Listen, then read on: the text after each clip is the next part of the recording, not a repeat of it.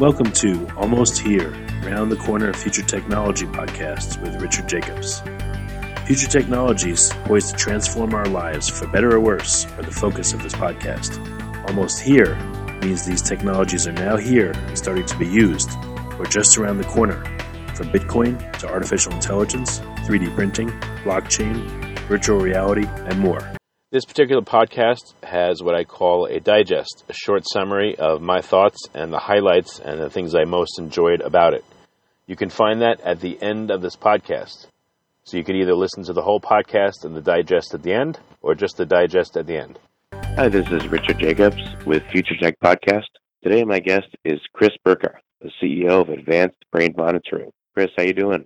I'm great. It's nice to talk to you. Yeah, thanks so much for coming on. So, can you tell folks, what do you guys do at Advanced Brain Monitoring?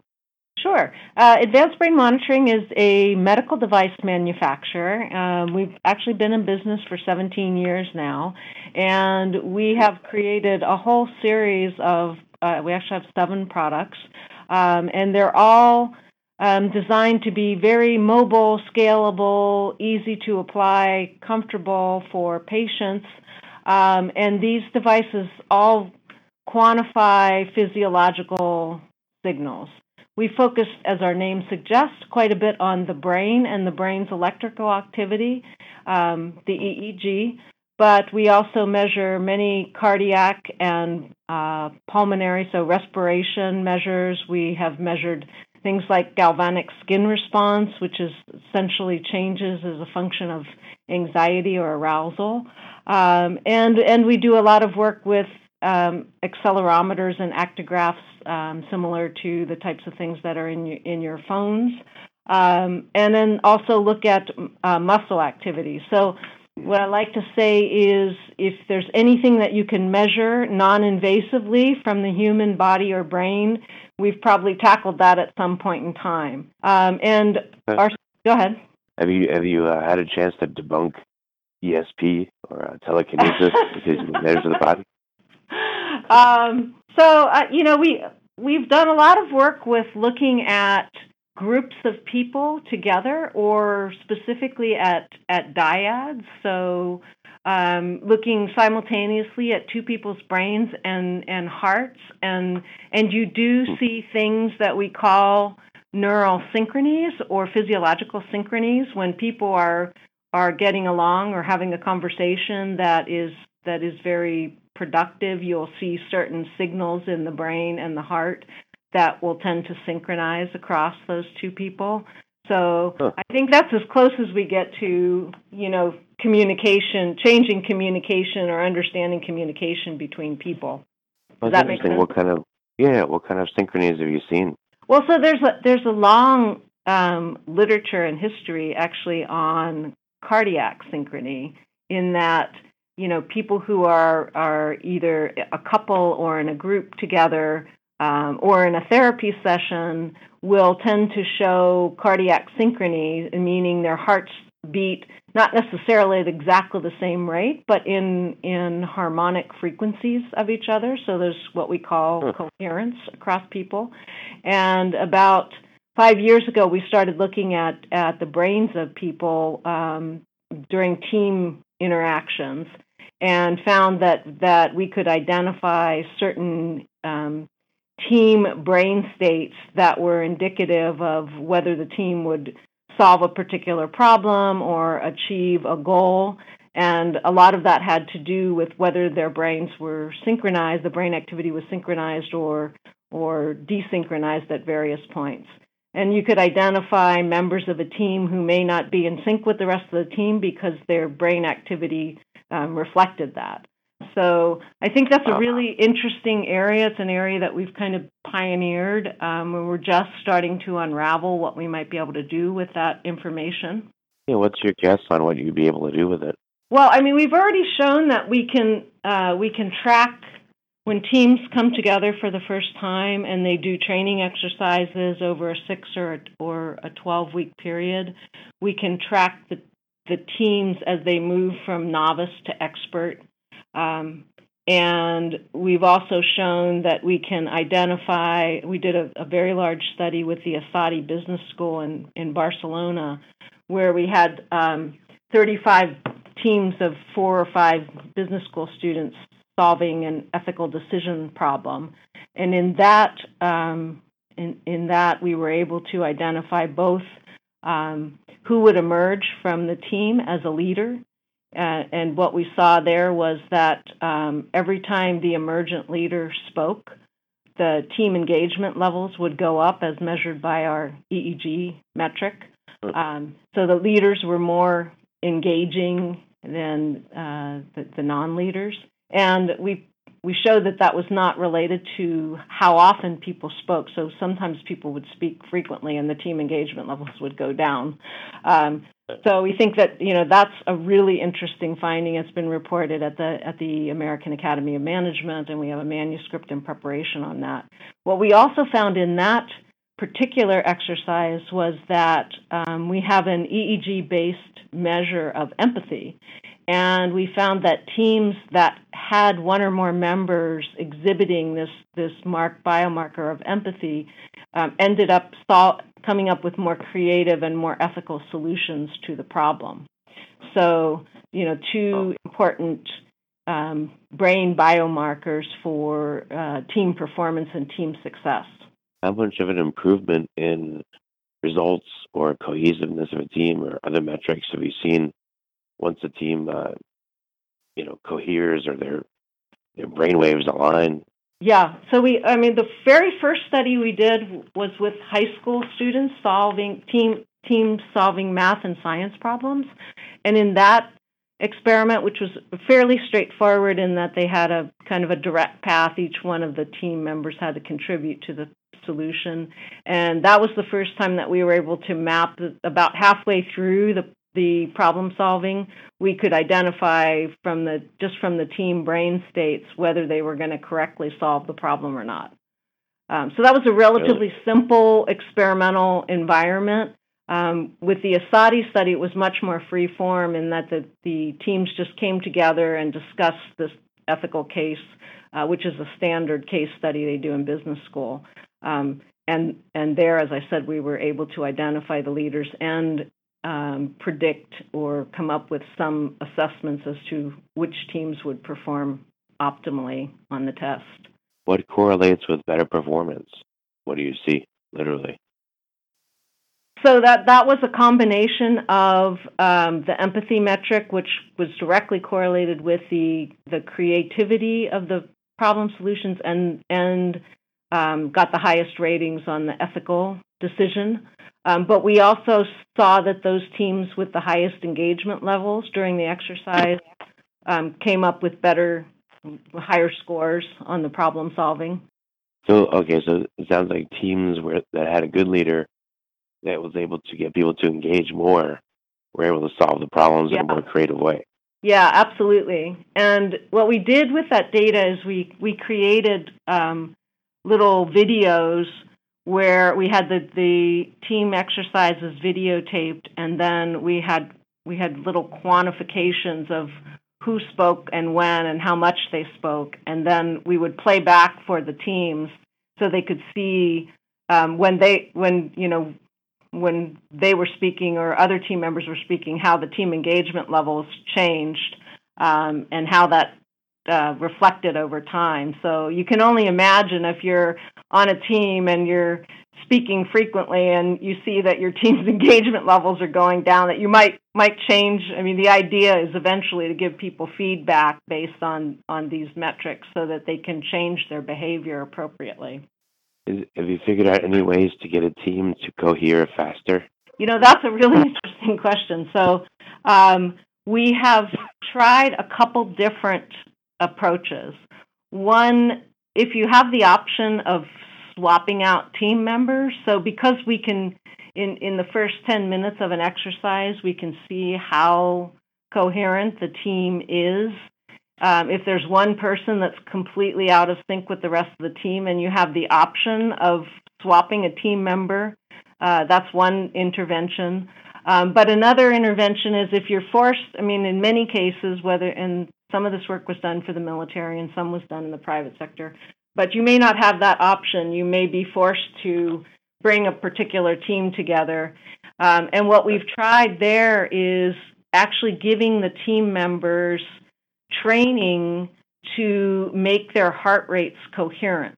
So by giving them essentially biofeedback, whether it's through visual displays or auditory or even haptic or tactile feedback, to try to get them to bring their heart rates into coherence with the team. And that actually drives their brains into synchrony as well, if they can, achieve that. So that's just one exercise that we've tried, but it's something that we're investigating, what kinds of feedback can we give the teams in a live environment to help them become more coherent and cooperative. Because it makes me wonder, if you have a team, one real simple way to make them more effective may be to have everyone start out with a breathing exercise. Right, absolutely. To get everyone's heart in coherence and then work on a problem. That might work exactly faster. What we did, yeah, because as you probably are aware, breathing drives your heart rate, slow, deep breaths. And if you do that together with your team members, it's much easier to achieve some heart rate coherence. And then that leads to brain coherence. So there it is a step-by-step process that can start with the breathing, which is the most under your conscious control. Although we found most people can learn to control their heart and their brain with maybe a half hour, an hour feedback training session.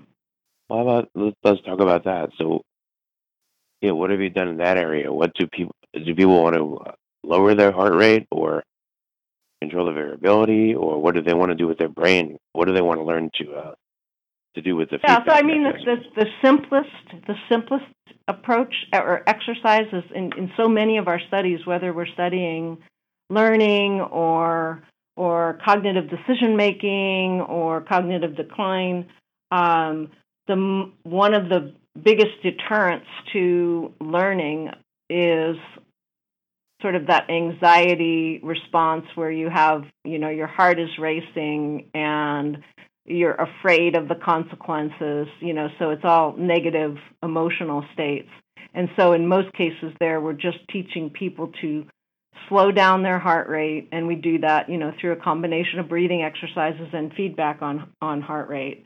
And then do that first in a quiet room and then re-expose them to whatever the stress was. So, if it's public speaking or the fear of failure in a chemistry experiment, to then teach them to try to maintain that control of their heart rate while they're in their stressor environment.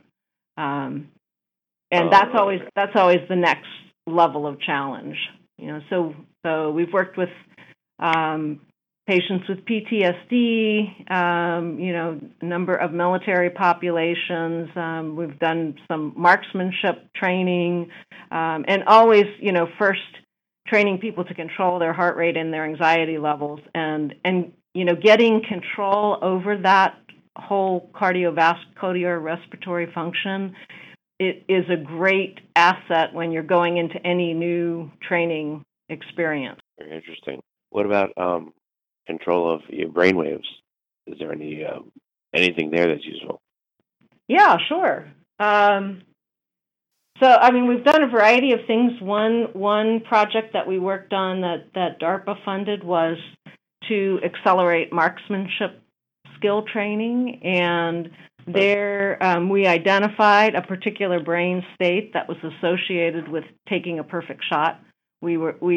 We're right by Camp Pendleton here, so we had access to a group of Marine marksmanship coaches who were willing to come in and have their brains monitored, and we identified a particular, what we called the pre-shot peak performance state. And wow, that's really cool. Yeah, and it was very consistent in the experts, where just before taking a perfect shot, they would have a heart rate deceleration and then an increase in the alpha brain activity over the left temporal parietal region and an increase in the theta EEG activity over the midline. And so after we identified that, characterized it, we had a group of 300 subjects, that half civilian and half Marines. The Marines all had some level of marksmanship training. Some of the civilians did. Some of them, we came up, the Marines actually helped us develop a whole marksmanship training program. And then we took half of that group and we trained them using feedback to move their heart and brain into that expert state. So they had a couple hours of training, and then they picked up the rifles and went on, to do the marksmanship drills. And what we found is, and half of the subjects, the control subjects, only had access. They could keep practicing. They could watch some of the videos that the Marines had, but they didn't have any physiological feedback training. And what we found is that those who had the training, it increased their marksmanship skill acquisition by a factor of 2.3. So it really made a huge difference in the ability to shoot accurately. So it's kind of, after you learn how to use a rifle, it's that last step of, really kind of screening out the environmental noise and focusing in on the target. And then we went over to the archery center, and we found that we have a lot of Olympic archers who practice here in San Diego, and they have pretty much exactly the same state as the expert marksman just before they pull the bow. And we also did a little bit of work with golf as well. So any activity where you have to kind of screen out irrelevant distraction and focus in on a target, this particular brain state training works really well for. What is the training like? When you train someone to influence their brainwaves and influence their heart, literally, what are you doing? Like, do you train them to breathe in a certain way and everything comes from there, or to think about something? We have a really simple headband device that has 4 brain sensors and a heart sensor all in the headband. And then we have a variety of ways we can give feedback. So the feedback can be visual, it can be auditory, or it can be tactile. So particularly for the marksmanship and archery, because they might want to practice out on the field where you can't give them visual feedback, and for marksmen you can't give them auditory because they have earplugs in. So we built this little buzzer that is just like what's in your cell phone, a little vibratory buzzer, and you clip it onto your shirt collar, and it starts the feedback by buzzing you in concert with your heart. So that's your first cue. It's like, if my heart is racing, then I know I need to take some deep breaths. And we came up with about 8 or 9 different strategies that people use to control their hearts. Breathing is just one. Some people, visualize a particular color that they find really pleasing, or they visualize, that they're on a beach, or there's a number of different ways of achieving that control over your heart rate, but that you have to get that heart rate under control first. And then the way we designed it, that feedback, is when you achieve the EEG or the brain state, it stops buzzing. So that's your cue to shoot. And again, people did various, exercises to be able to move their brain state towards that of an expert. We found about 85% of people that we brought in for a day of training could achieve some control over their heart and brain in one day.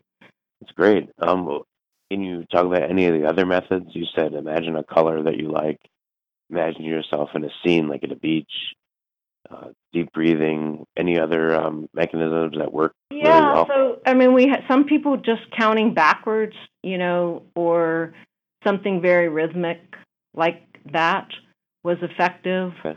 Trying to remember some of the other things.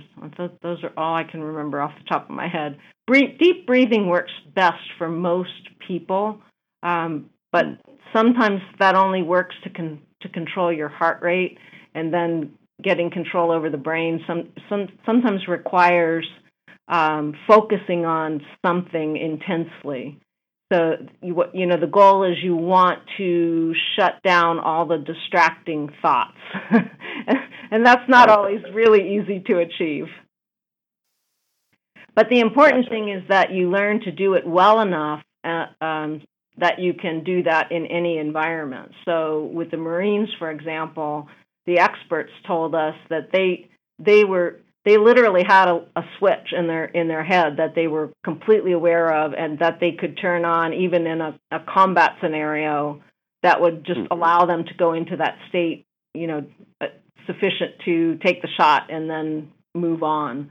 So you can imagine, that's got to be the most distracting environment from a survival standpoint, but you can achieve this control even under stressful situations. It's amazing. So tell me more about the products you have. You said you have a headband. Tell me a little bit about that. So we have, what other products you have? So we have a number of FDA-cleared medical diagnostic products. Sleep is one of our specialties. So we have several in-home sleep monitoring systems that you can use to diagnose sleep apnea. You can use to assess different types of insomnia, or to evaluate the sleep architecture. So how long does it take to get to sleep, and then how much time do you spend in the different stages? So deep sleep is really important, we know, for healing and memory consolidation. And then REM sleep is very important for creativity and also for linking your new memories to your old memories. So you need, good proportions of all of those sleep stages. So what happens is the patient, we can either drop ship the devices to the patient's home, they can put them on themselves, and then they either send it back or they upload the data to our cloud portal, and then we can give a report to the sleep physician or the treating physician. And then we have a number of different daytime assessments. We've been focusing quite a bit on neurodegenerative disease, so Alzheimer's, Parkinson's, frontotemporal dementia.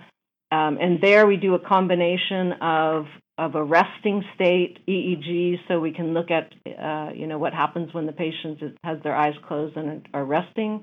And then we have a series of attention, memory, and learning tasks to stimulate those circuits in the brain, and then we examine the EEG while they're doing an attention task or a memory task or a learning task. And that's being used by a number of pharmaceutical companies in evaluating new treatments for Alzheimer's and Parkinson's and frontotemporal dementia. And that works somewhat similar in that we can ship those systems anywhere in the world. We have technicians at the clinical sites that can be trained really quickly. They acquire the data and they send it through our cloud portal, and then we send out a report on the result. So for consumers, what have you seen are their biggest wants in learning how to work with their heart and their brain? What do they want to do? What kind of goals do they have? I think anxiety is a huge issue. So, and there are some other, consumer-oriented devices. Our devices are, for the most part, they require a prescription. The training device that we built for marksmanship is probably our first step into something more that's non-medical, that doesn't require a prescription. But it's still going to be a fairly expensive device compared to some of the consumer systems.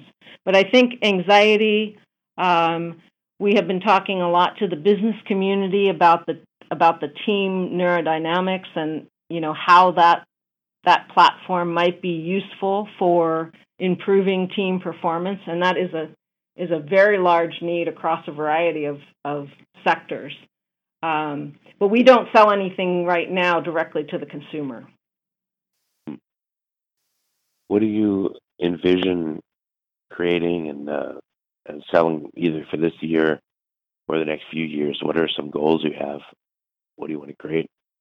Well, I think one really important goal with the Alzheimer's and Parkinson's is that we're in working with companies like Biogen and Ionis and J&J, we hope to be able to have really good EEG-based diagnostics that follow the drugs into the clinic. So you need a combination of, you can have a great diagnostic, but we also need better treatments for Alzheimer's and Parkinson's.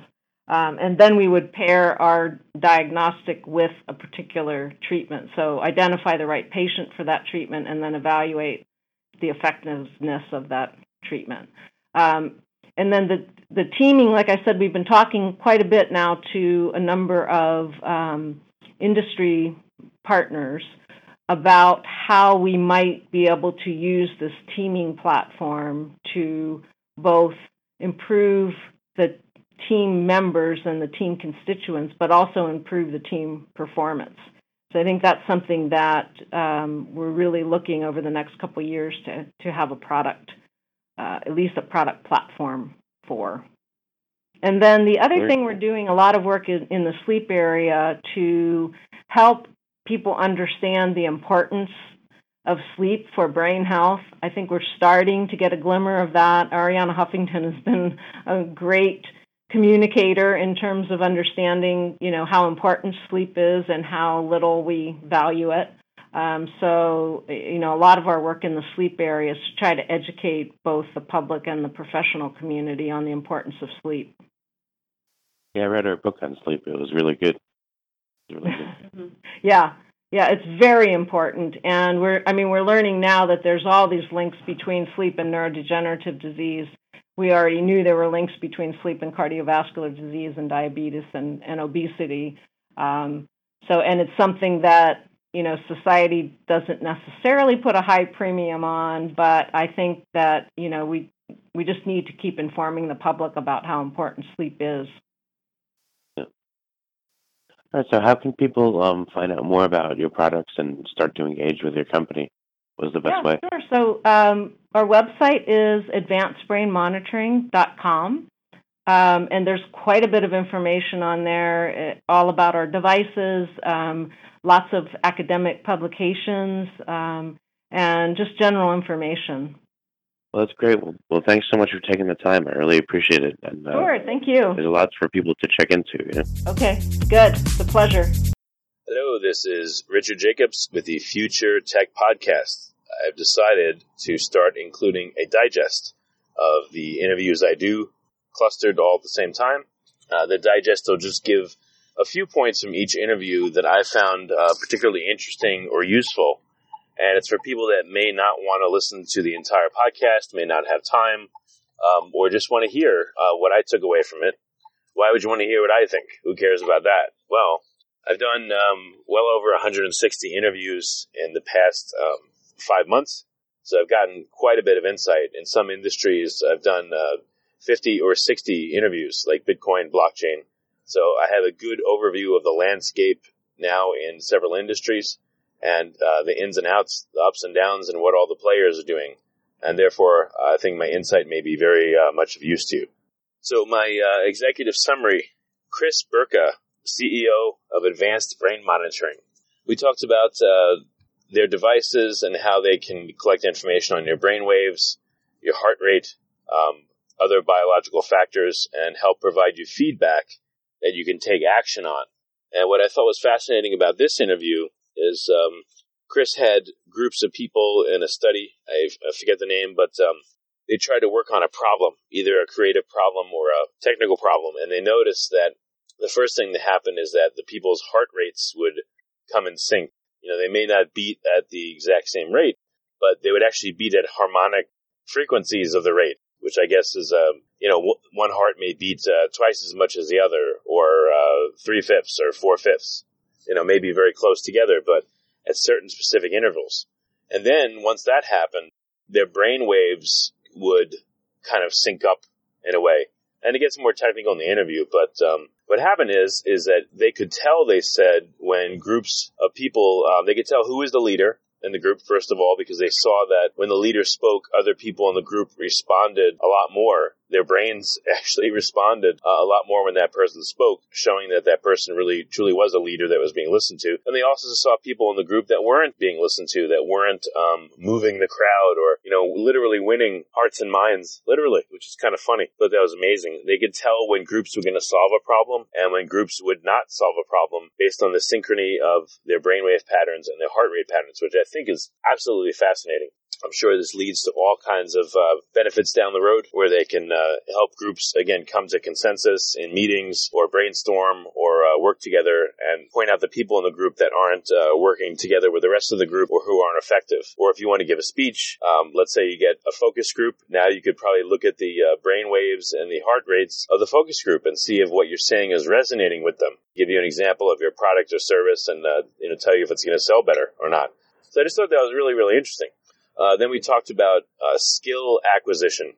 She talked about Marine snipers and how they were able to block out noise and other distractions when they were about to take a shot, to take what she termed the perfect shot. And I would guess if you use this feedback system, if you want to be a sniper or if you want to do any other task, dancing, playing violin, whatever it may be, selling, and you're able to block out distraction and train your mind and your brain to focus in when you need it to and train your heart to be under control so that you can control your anxiety, you could be far more effective at what you do, whatever that may be. So that was really interesting too. So I can see there's a lot of uses for these feedback mechanisms. So that's the digest for today's interview.